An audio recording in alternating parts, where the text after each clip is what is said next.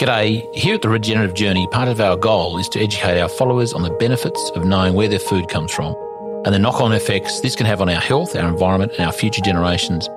Understanding the connection has never been more important, and in the spirit of this endeavour, we have teamed up with Highland Beef Pastoral Company, a grass-fed beef supply chain servicing the growing US grass-fed consumer market, who I'm excited to announce are our Season 6 show sponsors. Essentially, this Australian-based business places cattle on their member graziers' properties at no expense to the farmer and provides competitive returns for every kilo of beef produced, allowing their graziers to focus on improving their businesses in a capital-free and risk-free environment. Highland Beef graziers are some of the best grass and animal managers in the country. Livestock are humanely and lovingly cared for while on their farms, and customers are guaranteed a very high-quality, regeneratively managed grass-fed and finished product with full transparency from farm to plate. If you're interested in finding out more about this program, visit hbpastoral.com.au/Charlie Arnott. I've come to the very simple and fundamental conclusion that modern illness that humans experience is fundamentally a disconnect from nature, not just from a simple perspective as we no longer exist in nature anymore and we live in these gentrified concrete jungles that we call cities, but a fundamental disconnect from where our food is obtained and how it's obtained. I think the nature of farming has certainly transformed over the last 30 to 40 years, and I think that's reflected in the rates of disease that we as humans now experience. That was Dr. Pran Yoganathan, and you're listening to The Regenerative Journey.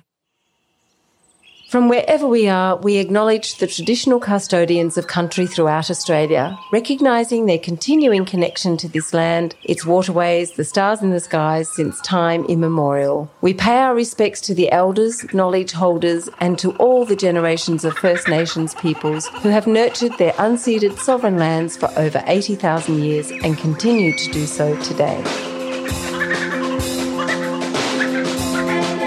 G'day, I'm your host Charlie Arnott, an 8th generational Australian regenerative farmer. And in this podcast series, I'll be diving deep and exploring my guests' unique perspectives on the world so you can apply their experience and knowledge to cultivate your own transition to a more regenerative way of life.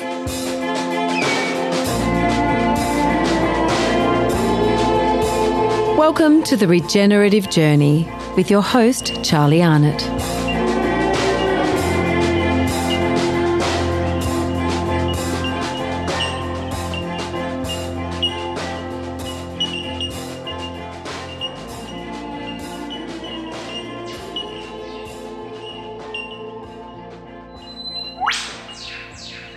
G'day, welcome back to the Regenerative Journey. And before I launch into a diatribe about our wonderful guest, Dr. Pran, I think he goes by both, either, Yoganathan, who I have to say, what a remarkable fellow, but I'll get to that in a minute. I just wanted to bang on about the fact that this episode is coming out about a week after my birthday, and being a significant birthday, it has certainly, I mean, what do you do on that significant birthday? Not so much what do you do, what do you think? What do you think leading up to it? For those listeners who have approached and have gone past that number, and on the other side of it, then I wonder what your experiences were, because I know it's a significant age, certainly in the world of, anyone's world really. It's just sort of like a bit of a benchmark. Dare I say, when you turn 50, you're probably past halfway. I trust I'm not. I've got some longevity genes in my blood and body, I trust, but I'm not going to just rest on those laurels. But yeah, one is probably on the other side in the second half of their life, and fair to say. What does that do for me? Well, it got me thinking a lot, actually. It got me thinking a lot about life, about my purpose, about what I was doing, where I'm up to, how do I spend my time, how much time do I spend with and away from family, how important is family, how important is health. I love the phrase, be kind to your future self. And I've known that phrase for some years, and I haven't, adopted that.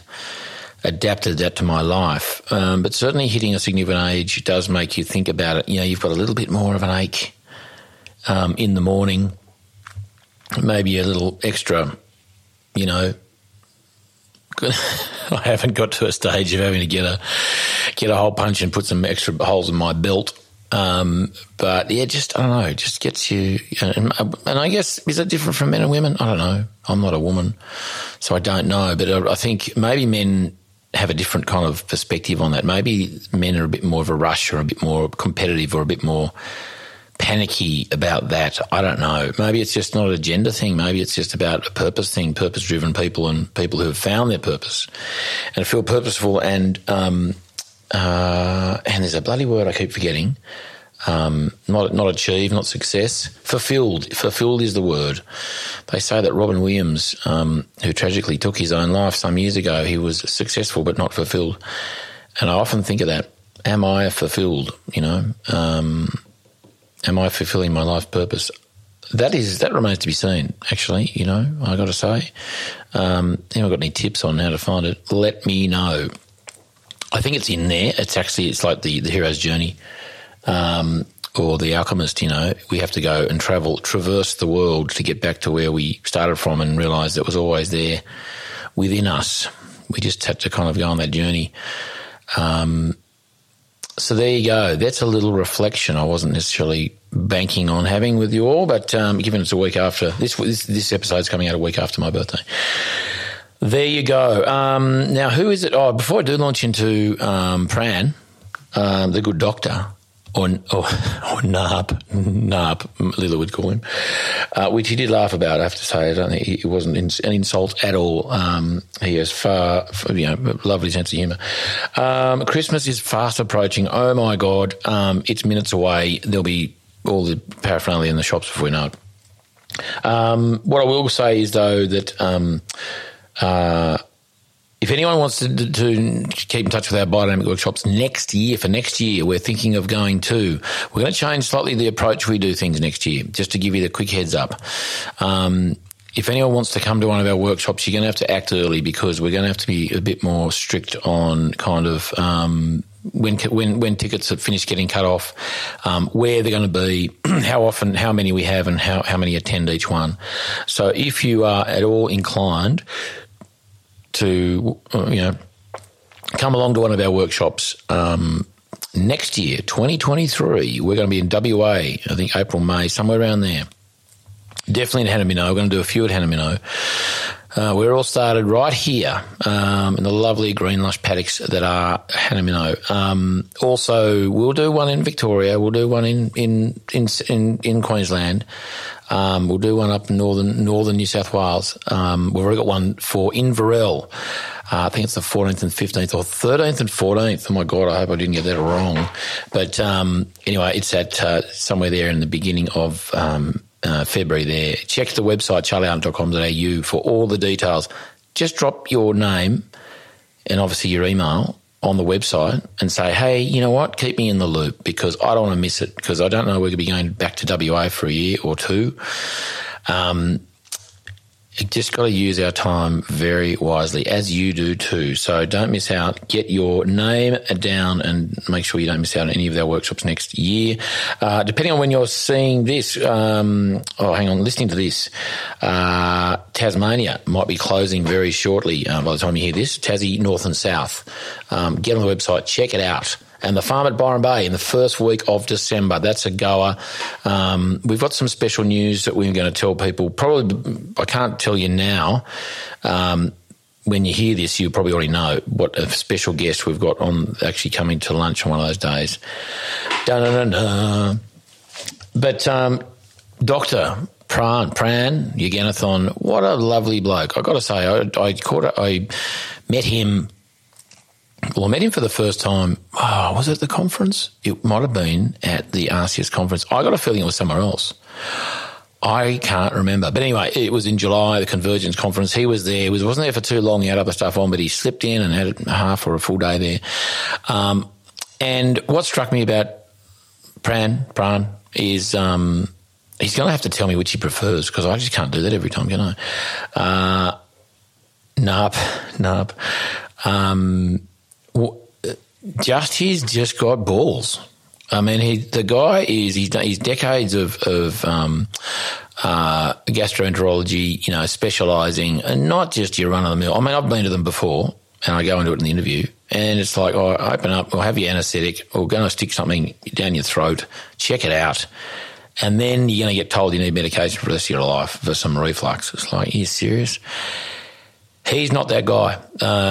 He has been championing health, the connection between food as medicine and food in gut health, because he sees it. He sees clients coming in with serious illness, and some of those, and he has mentioned that a lot of those are those that have an issue with eating meat for whatever reason, and it's really affecting their bodies. I've heard some horrifying stories, not of I don't know who they were, but just, he said, clients.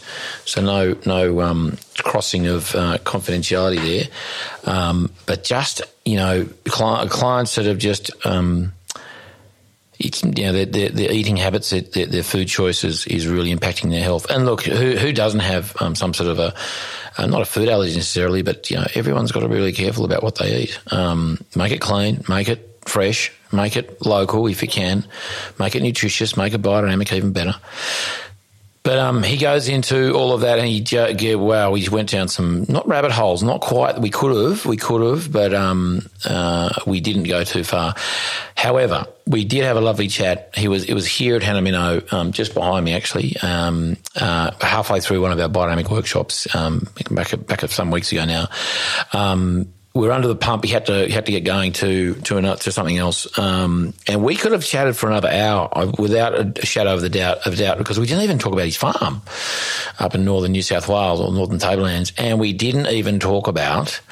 It occurred to me later, what was the catalyst or the impetus to actually dig deep into this. We might have touched on it a bit. We didn't sort of really have a good sniff around that catalyst for change, starting him on his regenerative journey. Lovely fella. Really honoured to have a chat with him too, because he's pretty in demand. Get on his Instagram. Actually, I noticed today he might have disappeared. I'm sure hopefully by the time you hear this, it's back. Get on, listen to The Good Doctor. I trust you enjoy this episode, an interview with Dr. Pran Yoganathan, as much as I really enjoyed recording it and sitting and chatting with this wonderful intellect, and not intellect, just he's a knowing doer, as Hamish Mackay would say. He's a knowing doer. He knows his stuff, and he's doing a lot about it. And as they say, if you don't have a few enemies, you're not having a go, and this bloke is having a 100% go. Enjoy this episode of The Regenerative Journey. Okay, Pran. Either or is fine. Or did what we were saying, Narap. as Lila would say, Narap. She'd say it backwards. Yeah, that's it. We are welcome to The Regenerative Journey, and welcome to what we call the flower room. Oh, actually, that's the flower room. This is Angie's office. I often get them confused because they're kind of the same room, overlooking the dam, or some people call it the lake, but it's growing up here, it's just a dam. Well, not just a dam; it's a beautiful dam. So, welcome to Hanamino. Thanks, Charlie. It's been a very eye-opening trip for me, and you live in paradise, mate. Well done. It is paradise, and there's a lesson right there, just of I guess remembering and being grateful for this, because I do sometimes forget. I can't sort of maintain. Well, I possibly I could maintain that gratefulness every moment of the day, but we often forget in the heat of the moment and getting stuff done on the farm. But it is a beautiful place to be, and a beautiful time of year. We're coming to spring. We're sort of just the first week of spring. Mate, what... So as the name suggests, the regenerative journey is not just about regenerative farming, because you're not regenerative farming necessarily yet, but we'll get to that. It's really about the regenerative journey that you've been on, in this case, you being the guest of the moment, and which we'll kind of get to chronologically, starting at whatever point you want to. But what does it mean? I usually interview my guests in their happy place. Mm-hmm. It's their garden, it's their farm, it's their place of work. So for you, it may have been Dural, or it could have been somewhere further north on a farm we'll get to talk about. But you're at Hanamino, Why you, apart from being invited down to our biodynamics workshop, why did you think it might be a good idea to come down here? And not necessarily about Hannah itself, but like kind of country farming. There's a lot to unpack there, Charlie. I mean, I think firstly, I was lucky enough to be invited by yourself to come here and learn a thing or two about regenerative farming and what you guys do here. And it's been eye-opening for me. I'm only at the very beginning of my journey into looking at farming, but as a doctor, I suppose after 22 years of working as a doctor, I've done this now for a couple of decades.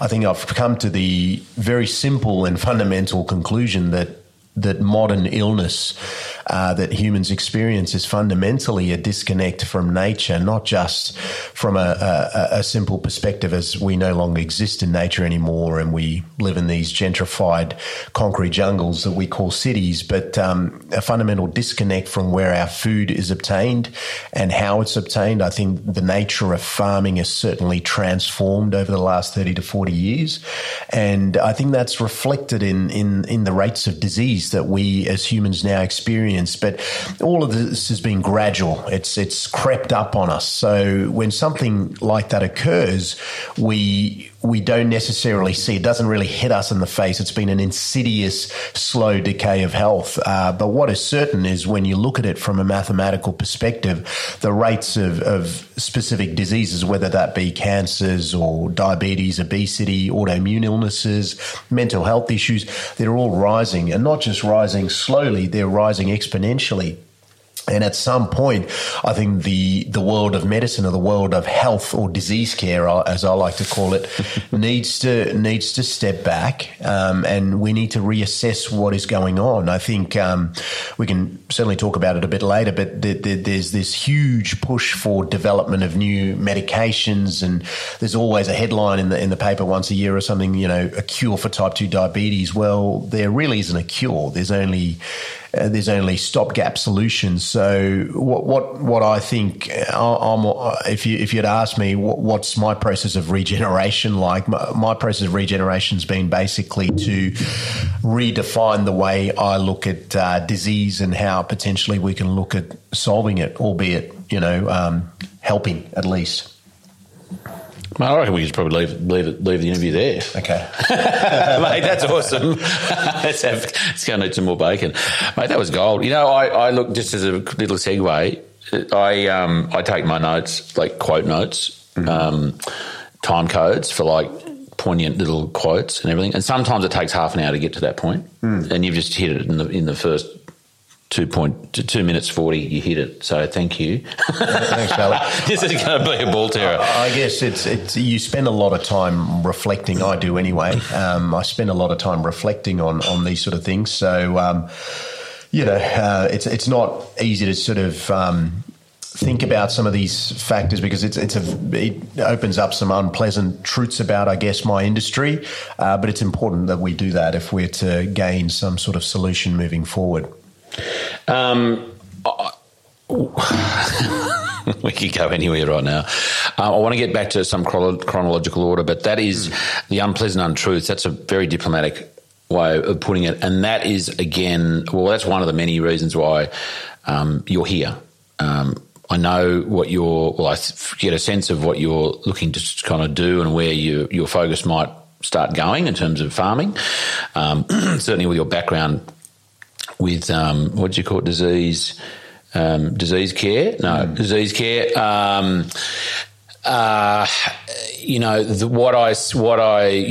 met there a few months ago at the RCS Convergence Conference, and which that dinner, and as I mentioned, sort of not long after, and maybe since then somewhere. I thought that was such a wonderful convergence. It was a pre-convergence on that Friday night of you being a doctor, Diana being a nutritionist, dietitian. I'm not sure if she likes being called a dietitian, but I guess that's kind of her field in a way. And Cherie with her, she's an animal doctor, and I'm, the farmer. And I just thought that was a really lovely combination of call it professions or whatever else. And so I guess that was a really nice way to meet you, face to face. But what I see on your Instagram feed, I'm not on Twitter, and I sort of in and out of Facebook, it's fascinating. So that's why I'm really excited. And as I said to you last night in the pub, we've only got limited time now, and I reckon that's fine because we've got the workshop kicking off at 9 o'clock again. But I reckon I'm predicting like a part two. Usually part twos I just split an interview, but we'll have to catch up later in the year, potentially on your farm, and finish this off. So, mate, really excited for you to be here and to be at Hannah Minnow and show off, so to speak. I love showing off Hannah Minnow just because I'm not so much proud of it. I guess it's a pride, but maybe it's the wrong word, but kind of like this is where this is my happy place, and I love sharing it. And Penny Scott, who's the bush goddess doing the catering for the workshop, she just said to me last night, whispered and said, "You've got something amazing going on here." And it's not me, it's the people in it, as we mentioned before about the team. So I reckon somewhere along the line, again, not being too preemptive, I reckon, we'll team up doing something. I'd love to do that. We've already talked about how that can be sort of in a informal, sort of a nice reciprocal way. Let's start somewhere when you were young. Narrap. I'm going to keep calling you Narrap now. It's code. Who are you talking about? That guy. Chronologically, where do you want to start? Where were you born? Let's start there. Yeah, sure.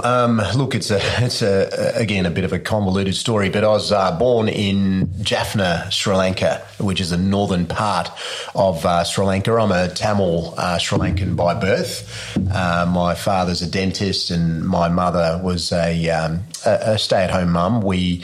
We were born into what was fundamentally a paradise. I mean, Sri Lanka, when people think of Sri Lanka, right, and the place conjures up images of beaches and, lovely people, and that's what it is. We're a little island off the coast of India, very different place to India, very, very similar in some ways, but also there's huge amounts of societal differences there.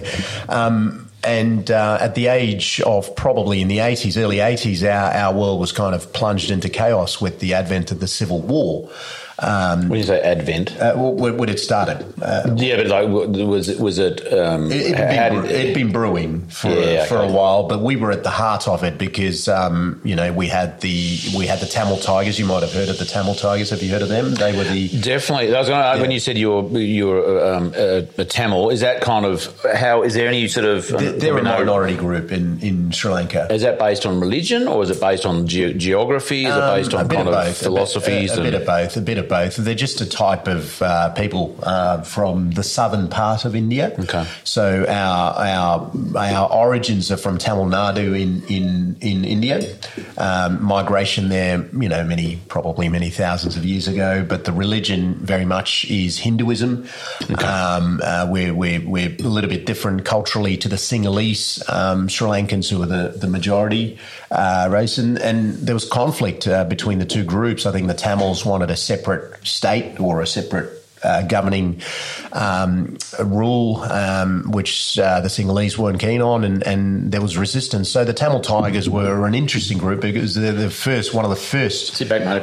If you want to, we can adjust. Thanks, mate. Don't feel alarmed. We've got to reach for your mic there. No, and move it if you want to go forward and whatever. Then you got to be comfy. That's comfortable. The Tamil Tigers were, started employing young kids into war and using them as suicide bombers and all sorts of crazy things. So from my parents' perspective, they were just really keen to get us out of there. So 1987, 88, we sort of fled.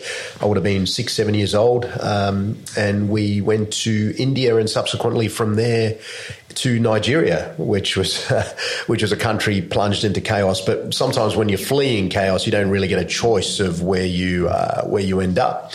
So a lot of my time spent in Nigeria, and then subsequently we left that and went to Zimbabwe. I lived in a little village called Bindura. My father was the sort of village/town dentist. What age were you then?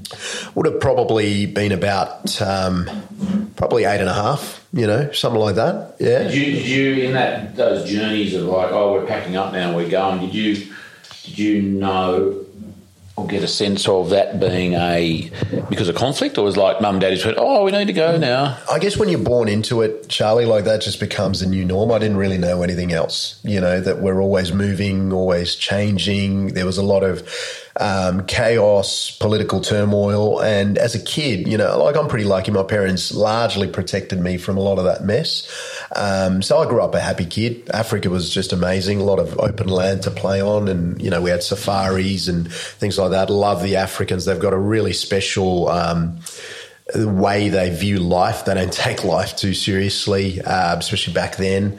And we had a great time in Zimbabwe, but, it was starting to there was some signs that political turmoil again was on the horizon with Robert Mugabe and his policies that we know what rolled out from there. So this was in the what are we talking? Early 80s? No, late 80s now, late 80s, and heading into the 90s. So we packed up from Zimbabwe and we had to leave because my father, as I said, was a dentist, and dentists tend to be prone to what we call needle stick injuries, right? Where they're fiddling around in the mouth and they can inject themselves accidentally and so forth. And how that's relevant is HIV and AIDS was starting to become a problem. So we were having, dental nurses and dentists just dropping dead, within a few years a few months sometimes of diagnosis, because there's no cure or no treatment for HIV back then. And so that was an incentive for us to move, albeit very reluctantly, because we'd set up home there and we were relatively happy there. So I think I was a big precipitant for my parents to move, because I think I gave them an option: Canada, Australia, or New Zealand. Or I just needed to get out. I couldn't see a future there in Zimbabwe. And I think we tried to get to Australia. The visas, unfortunately, were rejected, and it managed to get New Zealand. So I think it would have been about 11, 12 years of age when we moved to New Zealand, to the South Island, lived in a lovely little place called Otago, Dunedin. Mm-hmm. Went to school there and subsequently did my university training. So that's a little bit of my childhood, mate. Siblings? I've got a younger sister, Variety. She's a endodontist, which is a variety. Variety. Yeah, cool. Yeah, so she's a dentist, a specialist dentist. She does endodontics, which is root canals and things like that. So, with that, I guess childhood, formative years of, I guess in some ways fleeing. Yep. Different reasons, civil unrest, disease, or kind of the threat of death. That's a good incentive. Do you think that has informed your behaviours or kind of thinking around how you respond, fight or flight? Does that make you defensive? Does that make you assertive? Like, do you think there's some those formative years of, call it fleeing, or kind of just movement and conflict? Is that sort of... Yeah, absolutely, Charlie. Like, I certainly, when I met my wife, mid-20s, I was a junior doctor there. There's a lot of development to be done. I was very much a raw product, so to speak. In New Zealand? This is in Australia, because I moved to Australia when I was about 21. Right, I was a junior doctor. I was done. So it only took you 3 years? No, so look, this is, I don't like talking about it much, but I was in university pretty early on in the piece. I was accelerated through school, jumped a couple of years because I had good mathematic ability, good logical ability. You're like Doogie Howser. Oh, I don't know about that, mate. I was just a good mathematician. And get this, my father, who didn't want to put me into junior school because he would have had to buy 2 sets of uniforms because senior school was a couple of years away. So he thought, look, we'll save on the uniform costs. I don't blame him. I don't blame him. Financially, we had it very tough for a few years anyway in New Zealand. So accelerated through the ranks, necessarily, like looking on in retrospect, probably not a great thing for my social development. I was always a tiny little brown kid, you know, that would have been tough. Yeah, look, but it was good because it made me adapt. And I learned how to navigate different people. I learned to blend in. It taught me a lot of life skills. I wouldn't change anything, you know, in my childhood at all, because it's kind of formed who I am. But to go back to your original question of did that affect me? Absolutely. Like as I said, when I moved to Australia, I met my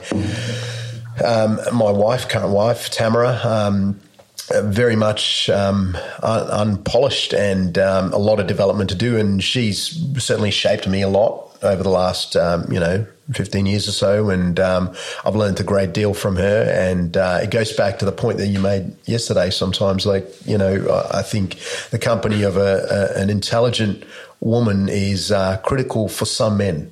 You know, most men, I'd argue, and in my case, certainly she was a major factor in how my life's been shaped.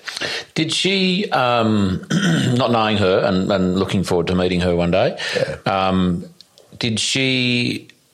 I can imagine that.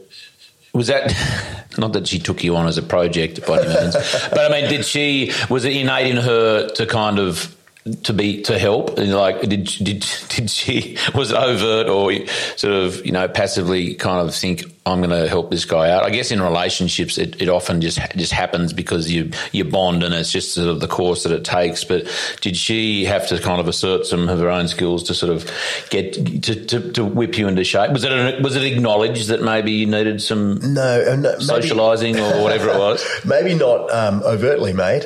We never talked about it on a conscious level, I suppose subconsciously. I mean, she does love renovation, loves taking broken things and... You were a project. Yeah, I must have been of some description. We got along, mate. We're very different people. I can be a little bit intense at times and prone to ruminate and think too deeply about life, whereas she's a lot more easygoing. You know, she's from farming background. She's of Australian descent. They come from a long line of cattle farmers and a grandfather anyway. So that they've always had farming in their blood. And I just think it lends itself to an approach to life that is perhaps a little bit more laid back, connected with nature, which is certainly what she is. And we just complemented each other because, you know, some people say opposites attract, and I think that's certainly the case for us. Yeah, I love that renovation project. Do you think, is she finished? Is the project complete? No, probably never. No. It's very much. We'd have to ask. How's her budget? How's her budget looking? Is she looking? She keep on going. I need more. The budget's probably blown out for her, but you know, we keep working on myself. I mean, I must admit, I asked her the other day, do you think I've changed you? And she said, not all that much. And I agree with that. She's not changed one bit from the young 22-year-old that I've met. She's a very stable person and probably the only bit of stability really that I've had in my life. I've had great parents. You know, I'll acknowledge that, but Tam's been fantastic. And we mentioned cattle background farming. Just curious, whereabouts was she? Her grandfather owned, I think it was a massive, you know, Northern Territory somewhere. Oh, yeah. I can't remember this, a Caloundra station, cattle station. I think it was of something like 500,000 hectares or something like this. You know, long time ago. They sold that, and her father grew up on very smaller farms, I think in places like Tamworth and Toowoomba. He's currently in Toowoomba. So they've always had that in their blood. And Tam herself grew up in the Southern Highlands. So she's a Bowral girl.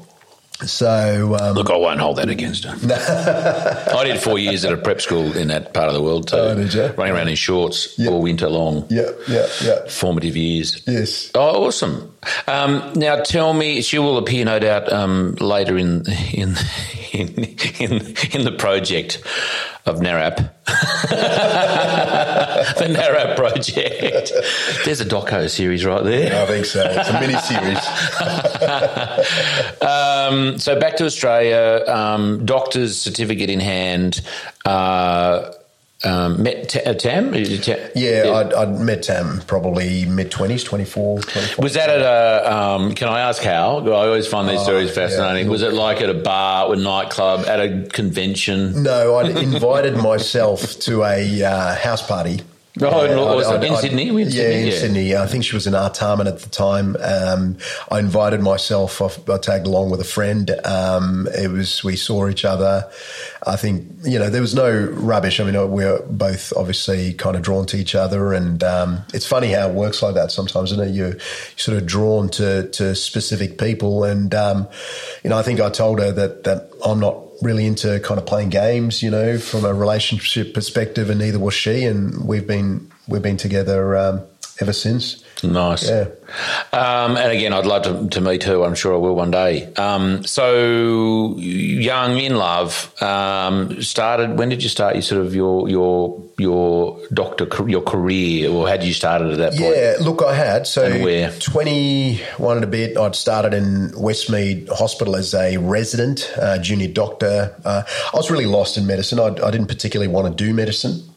Well, there's a question. What New Zealand, young, and then found yourself. Did you find yourself there? Was it kind of you'll do this, or like what do you reckon? My parents probably pushed me. It's a very Southeast Asian thing. You either become a doctor or a dentist or something like this. This is what the parents decide for the kids. And my parents had been through a lot of crap. Like with their history, with what they had to do. So I guess I wanted to kind of reward them as well. And it's a thing that a lot of Southeast Asian parents pride, that their kids done medicine or something like this. So I think I probably did it for them. As I said, my interest was always mathematics and physics and so forth, but I kind of did it for them and basically sleepwalked my way through med school. That sounds arrogant because it's thought to be a challenging degree, and it was, but I just had the ability to kind of rope learn things and just regurgitate it when it came to the test and just scrape through type thing. My heart wasn't in it. And at many times I even considered just sort of dropping out of medicine and doing something else, but I'd committed so much and my parents pushed me and so I completed it. And when I was a junior doctor, I couldn't wait to get out in New Zealand because I'd lived with my parents. I needed that independence. So I came here, lived by myself, travelled around Australia, various places, locuming, travelling around as a junior doctor, just picking up shifts and so forth, Cairns and Tamworth and all sorts of, place Armidale. And that's what I did, mate. So I think for me, when I became a physician and fell into gastroenterology, and I'll use the word fell, again, I was just sort of kind of sleepwalking my way through, and I did gastroenterology because one of my best mates did gastroenterology. I mean, is he still doing that? Yeah, he's actually one of the professors at Mayo Clinic in America. He's a legitimate genius, a guy by the name of Vivek Kumbhari. Very, very intelligent man. And, we were really close, and he was very, very much destined to do something like gastroenterology because it's a challenging field, and he encouraged me to do it. So I just kind of followed him in there. I figured I'd keep him company, and here I was as a gastroenterologist with 3 years of training. And then was that, and you say you were in Sydney at that point? Yep, always been in Sydney, always been based in Sydney. Yeah. And was there any point in that sort of getting on board, and you went because your mate did, of then going, oh God, I don't like guts anymore?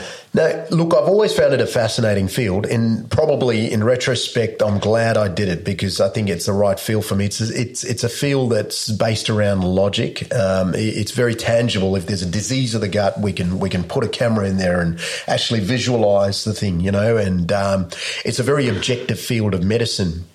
So I'm glad I did it, but at various points, I just couldn't help but feel that the specialty didn't make sense because here was a specialty that focuses on the gut, and yet the connection with nutrition and diet was never really made. I mean, we'd get into these situations where a person would ask, does my disease of the gut have anything to do with what I put in my gut? And the answer was often no. This is in the training. In training. And we deal with the liver as well. We're a specialty of the liver. We call it hepatology. And we see a ton of this condition called fatty liver disease, which is fundamentally metabolic syndrome, which is like almost a pre-diabetes state, or type 2 diabetes exists on that spectrum of metabolic syndrome. And again, very much a disease of lifestyle that we will put it down a lot of the time to genetics or bad luck or bad lifestyle, but never really give the person advice on lifestyle. How do you correct it? Utilizing methods that are fundamentally free and natural. It was never a focus. So that to me never really made sense, and it's always bugged me. Did you so before you specialised and in your years in New Zealand, was there? I'm assuming there was a component on gut digestion. Was it one lecture? Was it like what was your touch point there with the gut? Modules. It was always modules in medical school. You do blocks, weeks of specific things. And we certainly looked at things like nutrition and gut, but it was still very much the same message that's been given for years, Charlie, which is the concept of low-fat diets. Even back then, the concept of red meat is bad was very much, pushed into our brain. Saturated fat is bad. Plant-based eating is the way to go. Grains are the way to go. These are the sort of teachings that are done in med school. And there's not a hell of a lot of focus on nutrition. I can't remember how long we spent. As I said, I walked my way through med school. I wasn't there for large portions of the lectures, obviously. A lot of those things were never regulated. So I just wasn't enamored with the method of teaching. I suppose it didn't really motivate me nor fascinate me. So, but to go back to your original question, the focus was there on nutrition, but I just think it was probably too short and fundamentally inaccurate. Yeah.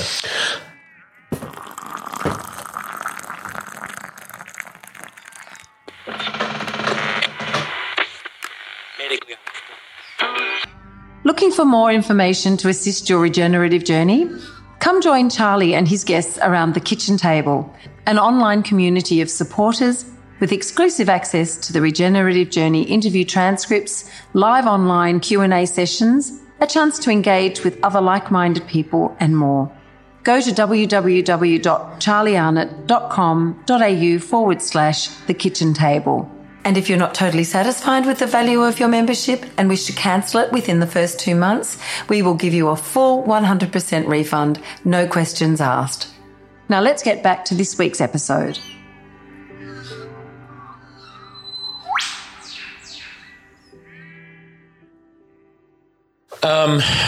When I did rural science, 4-year degree at Armidale Uni there.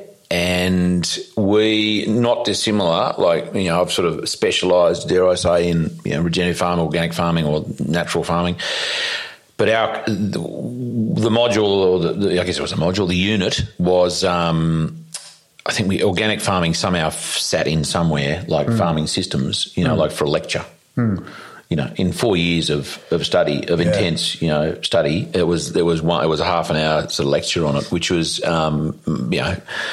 interesting. Not aware of that, or kind of didn't put that in the context at the time, of course, because it was all just very science based, and this is what you learn. This is what it's this organic stuff. Weirdos, not spraying and letting things just go, and but then that being a major part of my life later on. But reflecting on that was certainly not a focus, or wasn't given. It wasn't given the airtime it really deserved. Yeah. So locum work. Did you settle down to? Did you do your gastroenterology kind of your work as a locum, or locum and then you specialised? No, when you're becoming a specialist doctor, you've got to commit 3 years. So you enter something called physician training, which is a very difficult set of exams to pass, both theoretical and practical. I did my practicals in Monash in Melbourne, and me and Vivek studied together. We were a study group. That's the gentleman I mentioned before, who's my mate, and we got through. We did really well in the theory and practical aspect of it. So when we applied for gastroenterology, we were both. It's a very it's a sought after field, a very popular field. So, gastroenterology. Yeah, it is, because it's procedural work. Procedural work in medicine is often well remunerated, Charlie. Okay. Right? And so it's very popular from that perspective, and it's an interesting field as well. So we both got on very, very easily, and once you've gotten onto the program, it's 3 years of hardcore gastroenterology training. We're learning endoscopies, colonoscopies, procedures called ERCPs, which is a procedure that looks at the bile duct, a very challenging procedure to do, polyp removals. There's just full on 3 years of practical work, hands-on. So you're going top and bottom? Yeah. So through the endoscopy is mouth. Yep. And then colonoscopy is that one. Yeah. I had an endoscopy once upon a time. Yeah. And the reason I remember it was sort of the way that it ended. You go under, you don't know what's going on. You wake up. What do you reckon, Doc? I can't remember what he sort of said, but I was getting like reflux. I guess it's reflux. Yep. And he said, there's medication for that. I went, oh, you know what? When I have slippery elm powder in honey, it fixes it up. It's incredible. Like, it really does make a difference. Yeah. Bloody witchcraft, you know. And that was it. And that was the last I heard or saw of him. It was like, oh, you need to be on medication for life. Yeah. You know, there was nothing. That was the dead end. It was a very terminal conversation, and I never went back. And I found that. Apart from this morning when I couldn't cook you eggs and bacon without having some myself, and I'm actually getting no reflux at all now. I just cut out breakfast, and I wasn't getting that. I'd eat the same sort of thing later in the day. Anyway, that's about me. But so top and bottom. So that's the whole digestive tract then, which is, and one thing I love about that, and Hamish does reference it sometimes, is. That's our skin. It's like the internal kind of continuation of it. We're like a tube, aren't we? Yep. It fundamentally is. It's such a fascinating field because nutrition underpins pretty much every aspect of human life, right, or human existence. We need nutrition to be able to survive. We need to be able to take these external carbohydrates, fats and proteins and cleave them into their constituent parts, which are sugars, free fatty acids and amino acids, and along with other minerals and vitamins, and be able to absorb them into our system. So the gut is sort of a gateway into the human body.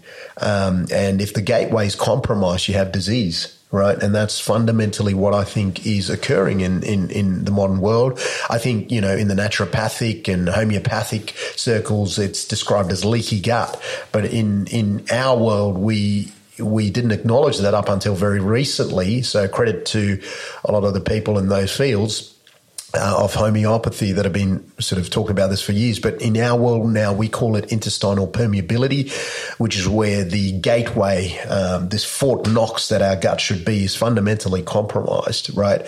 And with that compromise comes the sort of free exchange of toxins, bacterial antigens, viral antigens, fungal elements into our blood circulation, which we think drives chronic inflammation. And it's somehow linked with this process of chronic inflammation, which is what modern disease is. Modern disease equals chronic, unrelenting, insidious inflammation.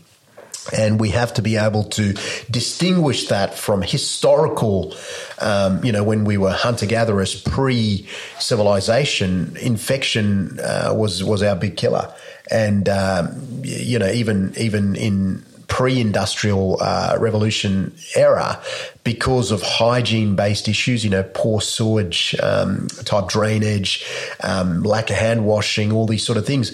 Death from infection was the number one killer. So when we used to die of acute inflammation. Acute is a dramatic presentation which is sudden and short-lived and often very catastrophic, versus the modern world where we exist in this non-infectious inflammation, which is more chronic and insidious. It just eats away at us slowly.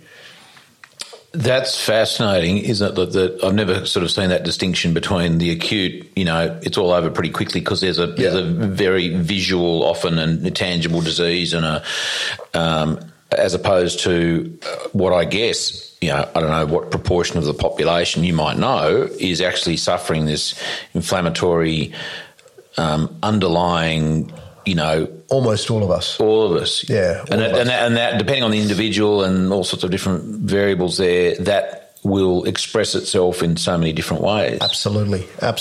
Chronic inflammation. If I use myself as an example, right? I'm a Southeast Asian man. We're highly prone to type 2 diabetes and heart disease.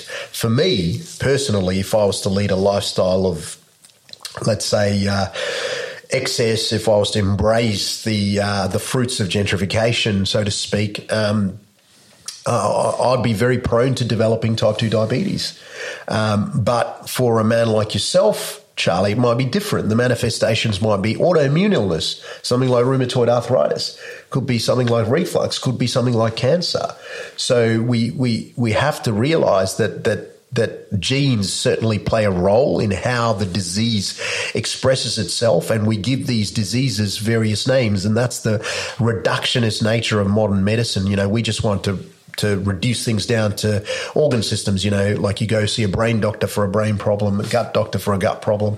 Really, the doctor of the future should be able to view the human body in its entirety, and not practice that reductionism that we see now. We must understand that it's an infinitely complex system, and chronic inflammation underpins, right? It fundamentally underpins all modern illness, modern/chronic illness. Of course, in saying that, people still die of infection, absolutely, but it is often at the extremes of age, as we see it, in particular in our elderly, and that whole chronic inflammatory process makes them more prone to having bad outcomes. I mean, COVID-19 certainly showed that those that were elderly, who were compromised, who were type 2 diabetic, who had other coexisting illnesses, tended to have bad outcomes, not just death, but just excess morbidity from it, and long COVID and all this sort of stuff. It was very, very obvious that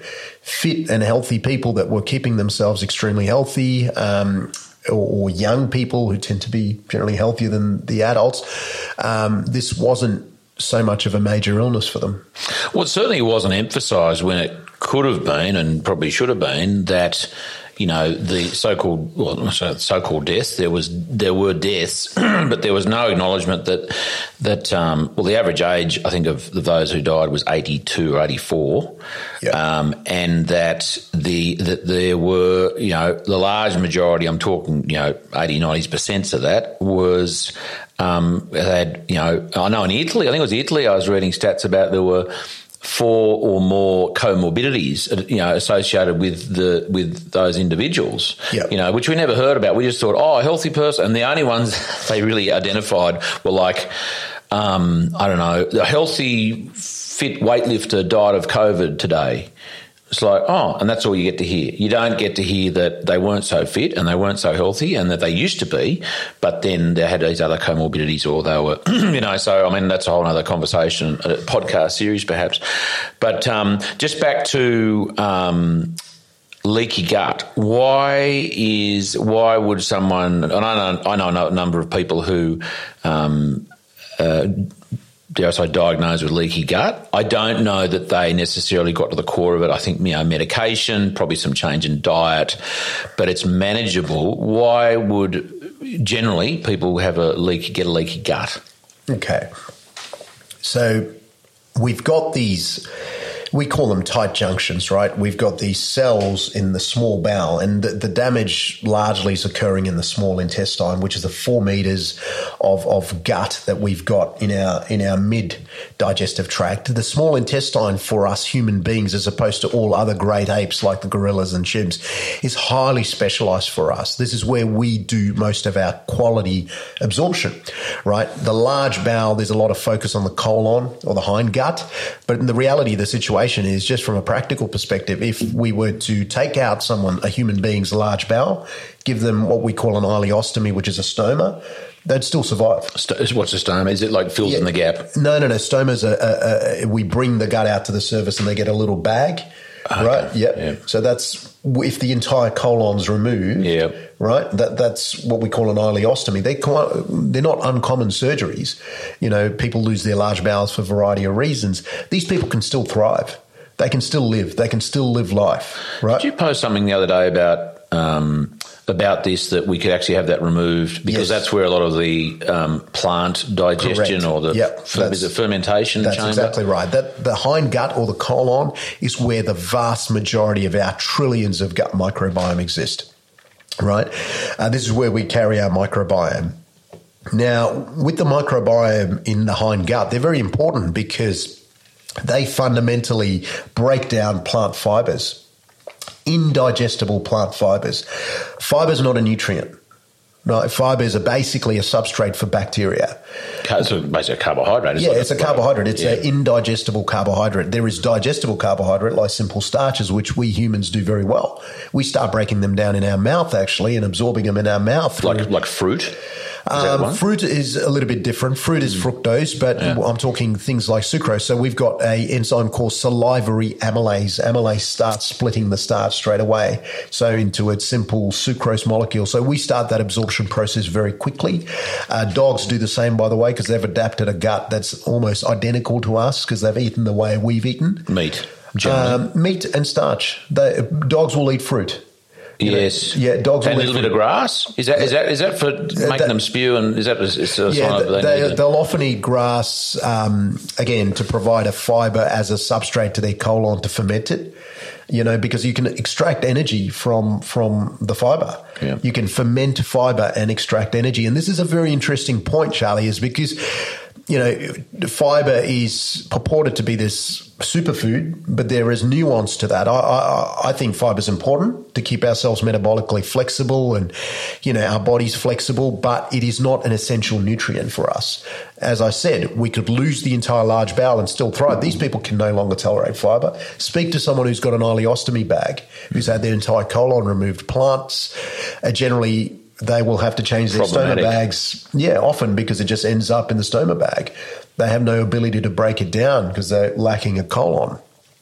In human beings, the digestion of fiber, soluble fiber as opposed to insoluble or plant-based material or non-absorbable carbohydrates, accounts for about 2 to 5% of our daily energy intake. We cannot go above that 2 to 5%. There's a physiological limit.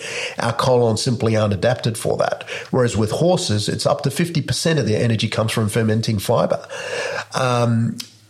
So where does the other 94% of our energy come from? It comes from non-fibrous foods. So this emphasis on a high fiber diet, while I see the benefits of it, there has to be nuance. People need to understand that there's a physiological limit to how much fiber that we can digest. So those with the colostomy bag, no hind gut, so to speak, no colon and large intestine. What's their diet made up of generally? Well, a lot of these people go onto a standard Australian diet and they struggle. They have output of, 5, 6, 7 times a day because a lot of the stuff that they can't absorb, a lot of the grains they may potentially struggle with, a lot of the non-absorbable sugars end up there.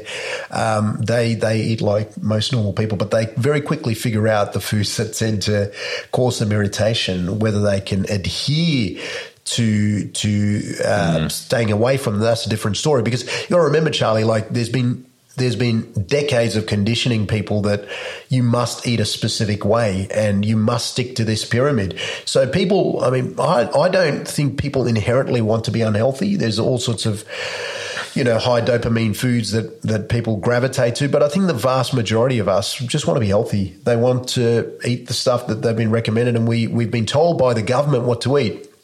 All right, the government has decreed that which is healthy, so a lot of people just push themselves through it and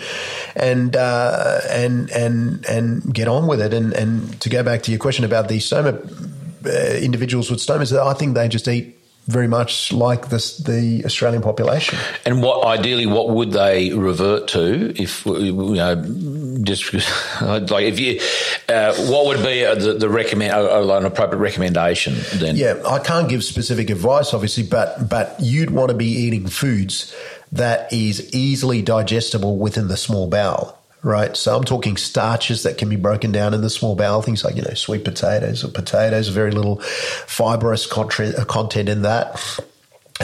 These are digestible carbohydrates as opposed to indigestible, which is what fiber is. Fats that are broken down, we can break down fats pretty well. And when you say fats, animal fats. I mean, is there such thing as plant fats? There are plant fats. We've got, since the advent of agriculture about 10,000 years ago, we've had all sorts of mutations in our FADS gene. FADS gene is something that codes for how we break down fat, and we can take things like plant-based fats and convert them into medium-chain triglycerides. We've developed that ability in the last 10,000 years because we became a lot more dependent on plants for energy. We're an amazing species. And it's the same thing with salivary amylase and carbohydrate tolerance. Our carbohydrate tolerance went up in the last 10,000 years because we became more dependent on it. We are, without question, omnivorous now, but what led to us becoming human was a high degree of carnivory, a lot of meat, a lot of fat, and that is what drove the development of the human brain. But if you had asked me now, what are we? What are we as a species? We're an omnivorous species of ape that is best adapted to extract everything from the environment. We can basically dominate and master every aspect of our environment to best suit our needs. So we can extract energy from plants. We can extract energy from animals. We've even developed the genius method of taking another animal's milk, right, and utilizing it to our best advantage. There is ingenuity in that. No other animal can do this. And the tolerance for milk arises about 8,000 years ago. Prior to that, human beings would have been poorly able to tolerate milk. But especially in the northern European populations, people like yourself, Charlie, you would have something called a lactase persistence gene, which is the ability to hang on to your lactase, which is an enzyme that breaks down the carbohydrate in milk well into your adulthood. I've seen Caucasian people in their 80s with amazing lactase persistence, whereas people like myself, Asians, Southeast Asians, where farming wasn't brought in till later, or domestication of these ruminants wasn't brought in till later, they generally tend to be more poorly tolerant of milk. But then these sort of individuals mastered the ability to ferment foods. Fermentation kills off the lactose, breaks it down basically.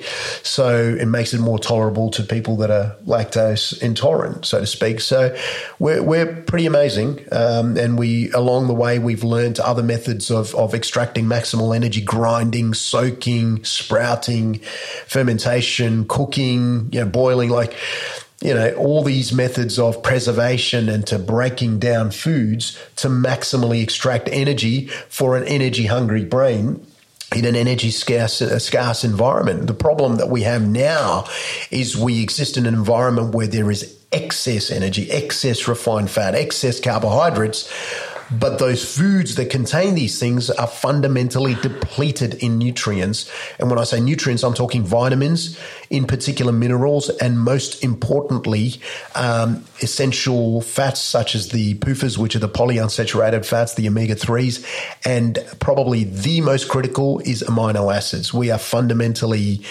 energy intoxicated and nutrient deprived. Energy intoxicated. Why? How do we get to this point? That's a difficult question to answer, Charlie. But if I was to sort of summarize if the microphones weren't on, yeah. Look, it's one has to think. there is a great deal of scarcity in this world. If you've grown up in the places that I've grown up in, you realize very quickly, like in the Western world, we cherish life and every life is important, and that what a beautiful concept. But in the places that I've grown up in Africa, life was cheap. Yeah, people died, children died. 850 kids die every day of just dysentery, from drinking contaminated water. So the reality of the situation, we live in this world where there is a scarcity of nutrient-dense foods, right? Meat is a luxury for a lot of these people in Sri Lanka and India and Africa. This is an absolute luxury. This is the most nutrient-dense foods on the planet are a luxury for the vast majority of billions that live on this planet. We in the West are very lucky, but slowly we too are catching up to the fact that scarcity, we are not beyond scarcity, and obesity fundamentally, the way I look at it, is a form of malnutrition, basically. Okay, where these people are starved of good nutrient foods and rich in energy. Now compound that with the economic factors that underpin all of this. Meat, I think, is probably, or red meat in particular, is the most inflated good in the last 2 years. Like it's up, 30-40%. You'd be able to tell me, Charlie. But when you get situations like this, you're going to find people deviate away from these nutrient-rich foods to foods that just fill the belly. But sadly, the foods that fill our bellies, right, are not necessarily packed with the quality nutrients that we need for survival. In addition, you throw in the government, I shouldn't knock the government guidelines. I should be careful about knocking anything related to government or public health policy, because my license very much depends on not questioning public health policy. But not publicly anyway. Yeah, not publicly, but you combine that with a method of eating that tells people that red meat's bad, red meat's causing bowel cancer, red meat's causing heart disease, eggs cause heart disease. Well, what are people supposed to eat? And the most important layer is throw in the predatory marketing of these corporate bodies that make these hyperpalatable foods that very much give us this dopamine hit and addict people to that. Well, you got an issue. There's a very elegant hypotheses known as the protein leverage hypotheses by a couple of guys called Rubenheimer and Simpson. And what they fundamentally state, and I agree with this, is if you deprive an animal quality amino acids or protein, they are fundamentally driven to seek out these amino acids, and they will do so in an environment that is full of hyperpalatable foods, refined fat and refined carbohydrates. So they'll try and hit their protein target, but they'll try and do it with white bread. They'll try and do it with biscuits. They'll try and do it with cereals, and end up consequently just consuming far too much energy. And so they're trying to extract that little bit, but in the process they're actually consuming like a huge amount of starchy, potentially, and Hamish mentioned that yesterday in terms of the different planes of I guess not hierarchy, but our levels of what was the word again? We've got our bodies, we've got our mineral body, our etheric, our astral, and our I am, and one of those I can't think now. So fermentation is the I am, but certainly one of them might have been the etheric was about mold, and that a lot of the foods, starchy, crappy white bread too. It's, I dare I say, got preservatives in it to reduce mold, because that stuff lasts for bloody weeks. But that's affecting our gut. Our bodies have to break down this foreign chemical. Yep. And also our guts aren't being worked. It's like a muscle. Yep. We're given this sort of very easily digestible, often physically sloppy food, like people who live on shakes, and that's the gut isn't actually having to work and be challenged, which improves health and kind of the gut fitness, I guess. So, tell me more about. Let's go back to animal fats and the small intestine digestion. So we had animal fats, we had sort of non-fibrous plant foods, and was there another one in there? Yeah, And protein, quality protein. Yeah. The problem with, say, for someone who's got an ileostomy, let's go back to that example because it removes an important component that clouds the issue. If you were to give someone with an ileostomy foods like lentils and so forth, because of the indigestible component in these lentils and a lot of times the anti-nutrients in them, you'll find that the output's quite significant. So the question really is, yes, there's protein in plant foods, but how much of it do we actually absorb? And we've got to remember that plant foods just contain less of the essential amino acids like leucine, which allows us to stimulate muscle protein synthesis or formation of muscle. And muscle's an important organ. It's very much understated. Muscle nowadays is looked at as a organ of aesthetics. It's we exist in this era, this Instagram era, I suppose, where aesthetics is everything. The external look is everything, but the reality of the situation, muscle to me is an endocrine organ. It's an organ that receives fuel. It's an organ that allows you to move. Right? You've got a huge amount of acres here, Charlie, to cover, and you do so on muscle. The ability to move, the ability to stop yourself from falling is muscle. Muscle's everything. And I've simplified it there, but there's so much to muscle that we don't understand.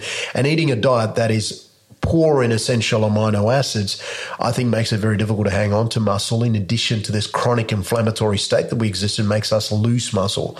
So that's an important point. You mentioned, I'm not sure if you used the word influencer there, but it's kind of, I guess it makes me think of responsibility. Is it irresponsible when, I'm going to pick on influencers here, support or advocate for a purely plant-based diet and often at the same time, say it's irresponsible of us to be eating meat? Is that, how does that sit with you? Yeah, look, I tend to not get too ideologically polarized about these sort of things. If you're able, as a plant-based advocate or a plant-based individual, to get all your essential amino acids, and you can do it. I mean, there are foods like soy and so forth, which contain all the essential amino acids. You'd probably need to calorically eat a little bit more to get the right hit of essential amino acids. There's also some data that the amino acids from plants may tend to be oxidized and used as energy rather than ending up in muscle. So there's a few issues there.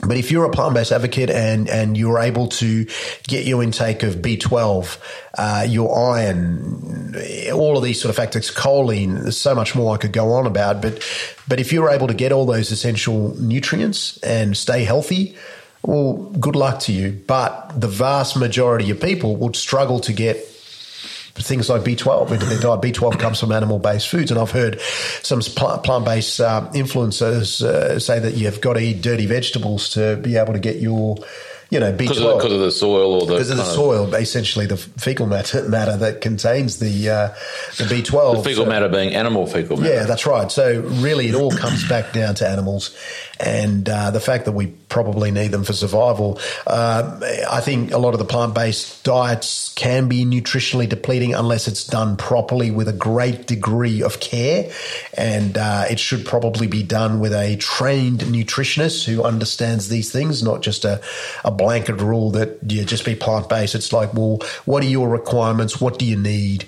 And how best should we supplement you to fundamentally prevent the shortfalls in diet? All this takes time, it takes effort, it takes money, it takes compliance, or you can eat a steak, you know what I mean? Just get the essential nutrients from that. It really comes down to what people want to do. I support anyone who wants to live their life a specific way. It's just there has to be nuance and there has to be some guidance and direction for them before they pursue it. I shouldn't say, you've both got the cough. We've got allergies to something, man. Yeah. Probably each other, is it? I think so. Okay, that's lovely. I think we might finish there.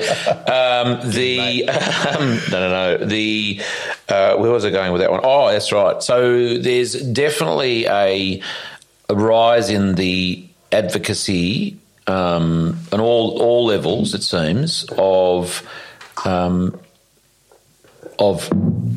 us as a race to strongly consider that bugs are a good thing to eat. And I'm being, sort of high-level generic when I say that, though.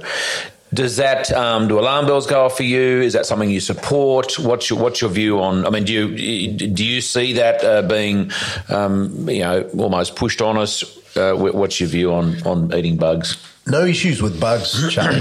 but you're a multi-generational farmer. You're, in fact, go back further. If you're from Northern European descent, you've eaten beef for generations, right? How do you feel about your right to eat what you've eaten for thousands of years, stripped away from you, your livelihood fundamentally stripped away from you, and to be told that you must eat bugs in the name of sustainability and scarcity?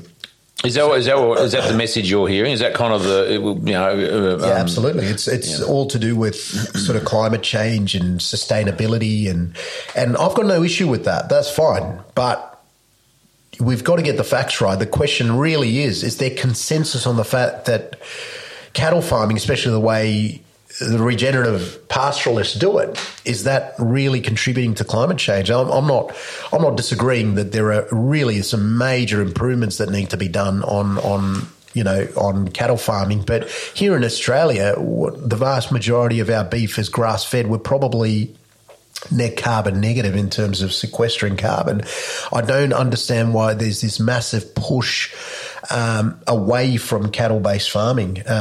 Places like America and Brazil and so forth, I know that they're a lot more feedlot-based, and, the cattle's probably live in conditions that are less than ideal. But if the push to have us eating bugs, that's fine by me. That's fine. Okay, I sort of understand it. But if we've got to get the facts right about cattle, why is it that we're being told to eat bugs, food that is not ancestrally consistent to both yourself and me? There are places in Africa where I've seen they consume bugs, in other parts of the world, but are they really doing it by choice, or are they doing it through scarcity? I suspect it is the latter. I think it's being done because they don't have access to the quality proteins that we do. So really, I question the moves at a very high level to push us away from animal-based agriculture, and that's what I want to know before I eat the bug meat. If I am to become dependent on bugs for my protein, I want to know why, clearly. Well, I guess it's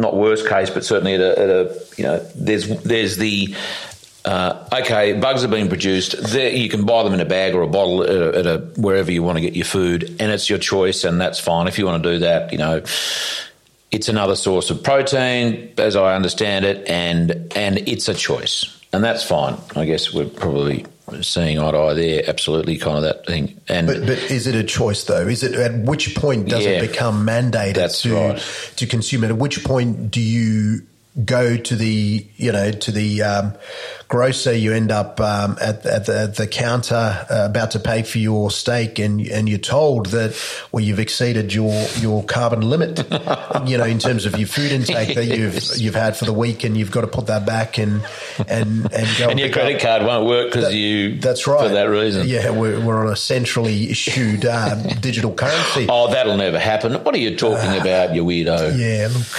that's conspiracy theory stuff, isn't it, Charlie? But these are the sort of things that we've got to be careful of. I think freedoms are lost one step at a time, and what is being done in the name of sort of sustainability needs to be questioned by the population before 5-10 years from now we've completely lost the ability to consume foods like beef for that reason. I'd hate to see beef become a food of the elites, food that's enjoyed like caviar, and that's where I fear it's all heading. I tell you, the beef industry will always thrive. Increasingly now, the way China's consumption is going.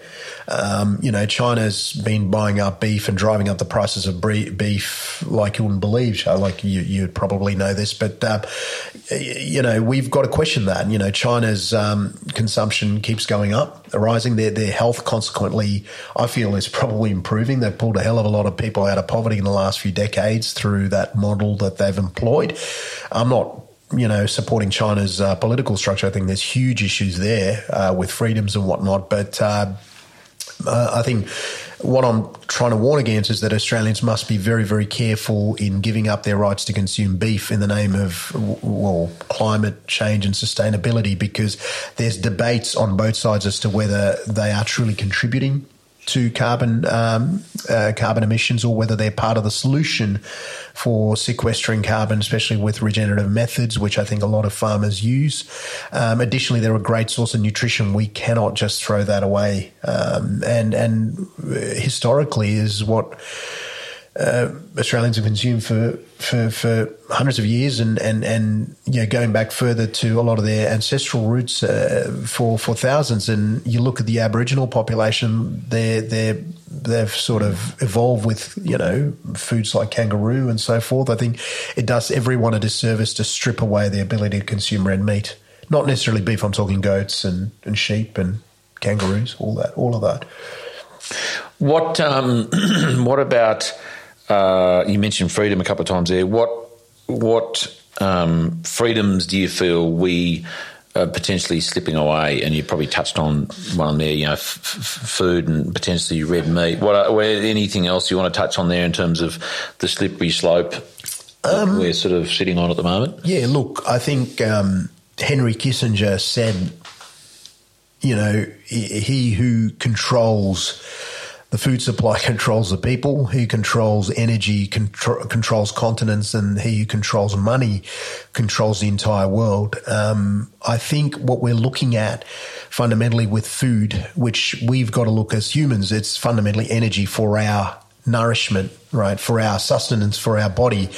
I think where our freedoms with regards to food are slipping, and the trajectory is very, very clear. It's quite obvious. I think you'd have to have your eyes closed if you can't see where it's heading.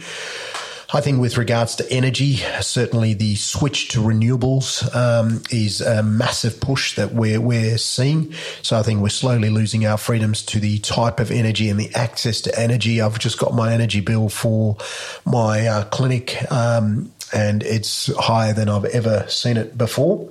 But aren't we being supported by all these wonderful renewable energy situations? You can see it drawn through the trees there, thank God, the wind farms over there. Isn't that kind of weird that there's more wind farms going up, more solar, but energy prices are still going up?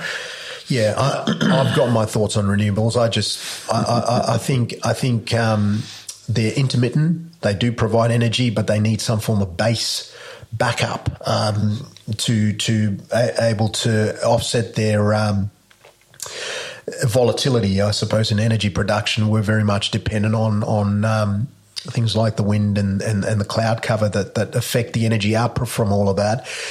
I think the loss of energy freedoms, not just calorically from our food perspective, but also from that which powers civilization, is a major problem. And finally, on the topic of freedoms, I think the digitally issued currencies is a real problem, because you're fundamentally centralising money under the role of the government. And I think it'll become, rather than true currency, it fundamentally becomes a token that can be controlled very, very easily. And I think I was alarmed to see the Canadian truckers who protested. Whether I agree with their protests or not's another matter, but to have their bank accounts frozen by government was an alarming thing. The ability to feed and nourish their families was compromised. They were protesting fundamentally what they thought was something draconian from the government. And I think that's the sort of future that we face with a centrally issued digital currency. It is you're leaving all the power up to one body, which is fundamentally your government, to be able to control your ability to transact. And the addition to that, the Canadian truckers, I also understand and saw a bit of stuff around it, was there were a few like GoFundMe pages that got up to sort of support them. Even those, which was kind of at arm's length, not the truckers themselves, but those who supported, those funds were frozen within some of those sort of crowdfunding things as well. Because big tech, right, GoFundMe or Facebook or Instagram, Meta, whatever you want to call it, Google, they're all centralised. They're fundamentally owned by one company. And if it's owned by one company, these companies tend to work well with governments. It's something that we call cronyism, crony capitalism. This is how a lot of these companies get ahead. It's ties to higher political powers, and I think they just complement each other, and you've got the ability to basically switch off a person's sustenance, which I think is a problem. It's a massive problem. It's an understatement of the century. Yeah. I guess, as you say, energy. That's I've never sort of thought of the distinction between the energy that we, plug into for powering our homes and the energy in our gut. But for those two essentials, to be what's the word? I guess being attacked, our right, as it were, to an energy supply in our food, and as you say, it's sometimes an economic decision for people to buy crappy food because they can't afford it. And even in that, there's a bit of a paradigm that could be shifted, I think, because as Hamish was talking about yesterday, and in the context of biodynamic food, you just don't need to eat as much. Exactly. So people go, when they go shopping, they go, I can't afford organic food. Happy to spend the most of their time in those central aisles in the supermarket buying crap food because it's cheaper. But at the end of the day, as you say, they eat much more of it and they're nutritionally deprived. And it's, lovely. One of my favourite quotes from Joel Salatin is, you have a choice every day to pay the farmer today or the doctor later on or the undertaker just beyond that, So it's always but I guess, and it's nice to say you have a choice. But as you've highlighted, even that choice is being eroded at the moment. Absolutely. It's a slippery slope, and I think it's really up to the population.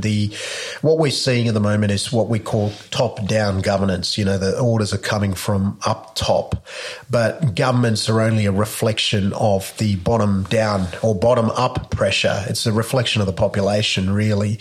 I don't want to get too political here, but you've got people like Daniel Andrews, who's completely mismanaged his state, if I can be honest with you, and there's only high links to horror story. Yeah, high links to corruption and so forth. But he's still likely to get in power because the people don't want to change that, and so really with that, I think it's really up to the people to kind of elect the people that they want in power, and I think we've got a lot of power as a population. The true power really lies in the population. But I think large numbers of the population need to wake up and realise that not all is kind of right with the world, and certainly there's erosions of what we think as autonomy, trust, personal freedoms, the ability to choose. So I think we've really got to be careful. I think it's a slippery slope, but I'm not cynical. Long term, I'm very hopeful overall that the right thing wins out at the end. Whether that happens in our lifetime, Charlie, I'm not sure. But I think eventually humanity can't keep going down this pathway forever. We cannot keep feeding people this junk, this poison that we're feeding them and having them unwell, and it's just no way to live. But there's a great quote from Tennessee Williams who said, "Birds born in cages I think flying is a mental illness. I'm paraphrasing there, but that's a fantastic. And if that is what our children are born into, and that becomes the norm for them, I think we're in trouble because they haven't known anything else. So I think it really is up to us to educate a generation of the next generation fundamentally to understand what being a human being is. And everything that goes on around them. But to do that, it really needs a person to understand the breadth of or the depth of how so many things intersect to the point where we are now. Have you got any go-to pillars, life kind of mantras that you want to share? Is there anything that you kind of repeat to yourself often, or is it your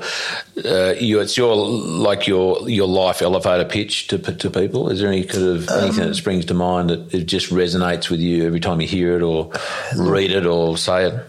Yeah, it's a good question, Charlie. I mean, I was born a Hindu, but I don't know much of Hinduism. It's a very old religion, and there's great aspects to it. But I was always an avid reader. I mean, you said your happy place is the farm. My happy place as a kid was the library. You know, all I did was read all sorts of things. And one of the books that I loved was the Bible. I just read it over and over again. I'm not religious. I've got no belief in a higher power per se, but a lot of those tenets of the biblical philosophy kind of stuck with me, in particular the New Testament. And I think if I was to go back to where do I derive my morality, is probably from something as simple as the commandments. You know what I mean? The 12 commandments. So that's my fallback. For me, that's where I derive my morality. Do I draw inspiration? I draw inspiration from all sorts of philosophers of the past. You know, I think reading philosophy is like a conversation with the greatest minds that have ever lived. And so there's a lot of reflection that goes on there. But and I draw a lot of inspiration from people like yourself, Charlie, because I think that's where the surge towards real healthcare is going to come from. I think it's going to come from repairing the way farming's done. By repairing the way farming's done, we generate good quality nutrition. With good quality nutrition, we bring human beings back to their true potential. We're all capable of great things. We're a civilization or a species that built the pyramids. You know, try and get human beings to replicate what the pyramids are now to a smaller scale. We wouldn't be able to do it. You know, that's why we've got to put the work of the pyramids down to aliens, because we can't believe that we actually built it, but we did.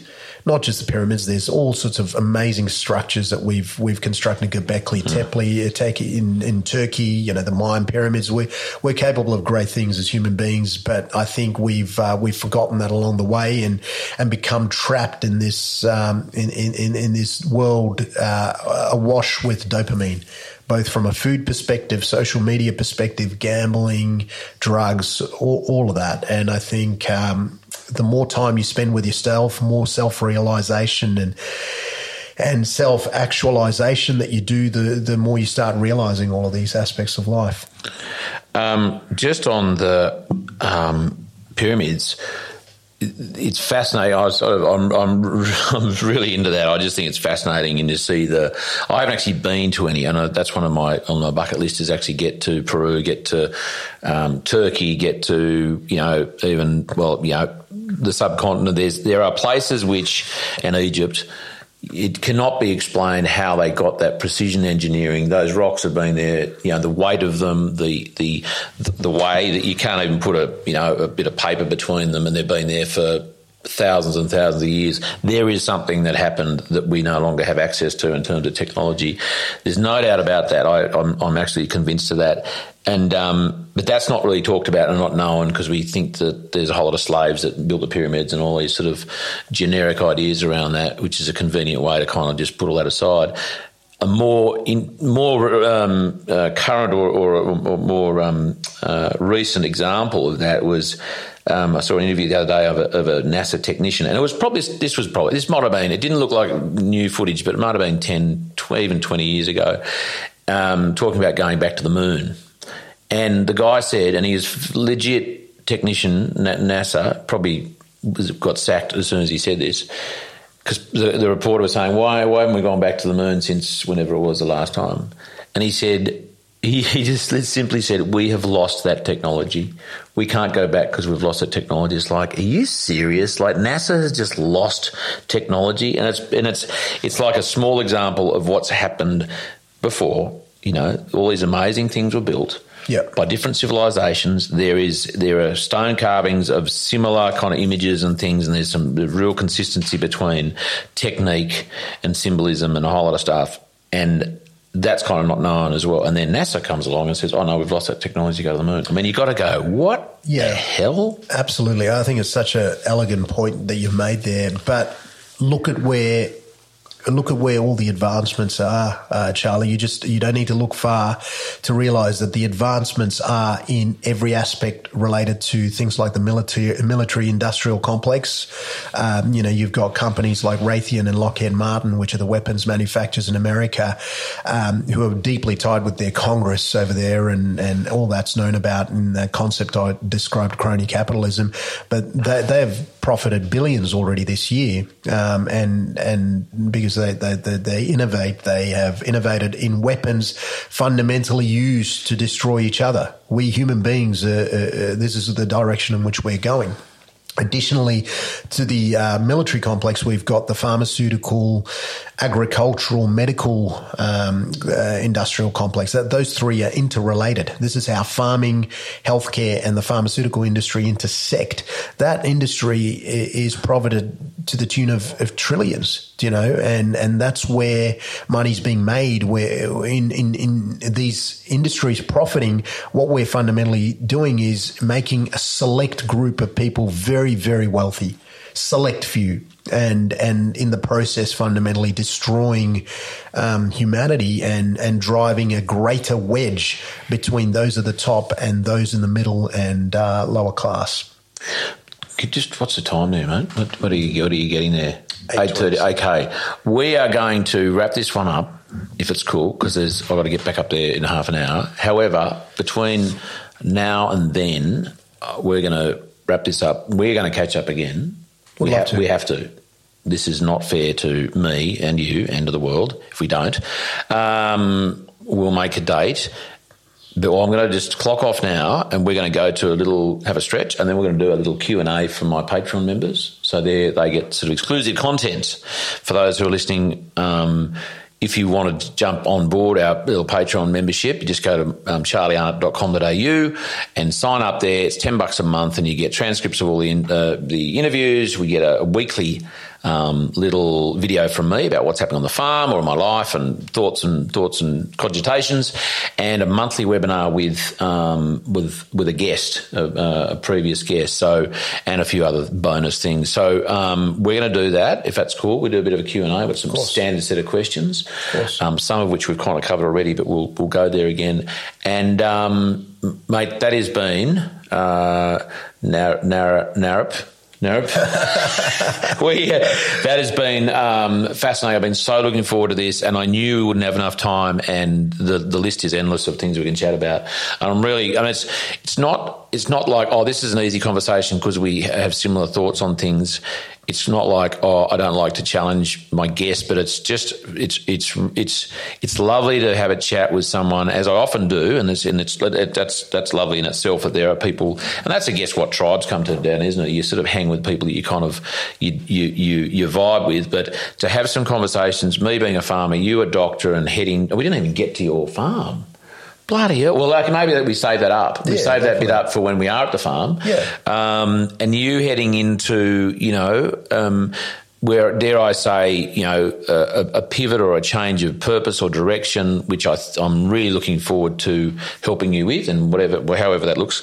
But having the chat, and lovely to finally sit and have those conversations, which are, and it's, the last couple of years have just really highlighted to me the importance of having those conversations and the importance of finding your tribe. And, yes, thank you. Not a big fan of technology generally, but thank you, technology, for allowing connections through social media and through, Zooms and all those sort of things, that we can connect as tribes around the world. And, our Patreon members are a tribe, our listeners are a tribe, and our little group large group of farmers and gardeners and interested people up there at the shearing shed for the biodynamic workshop, that's another tribe, and it's just a real honour to have you here and to have them here, to host you here at Hanimino, and we'll get you back.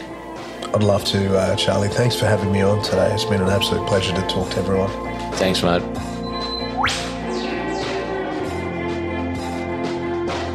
And next week's guest on the Regenerative Journey is Cherie Gooding. I caught up with her at her farm, Coolabah, at Biloela on the back of a biodynamics workshop she hosted with a family. She's a vet, she's a mum, she's amazing. She's had her own health challenges through her life and can see the parallels with landscape and animal health. It's a fantastic chat, and I hope you enjoyed as much as I did. It's Cherie Gooding next week on the Regenerative Journey. This podcast is produced by Rhys Jones at Jaeger Media. If you enjoyed this episode, please feel free to subscribe, share, rate and review. For more episode information, please head over to www.charliearnott.com.au.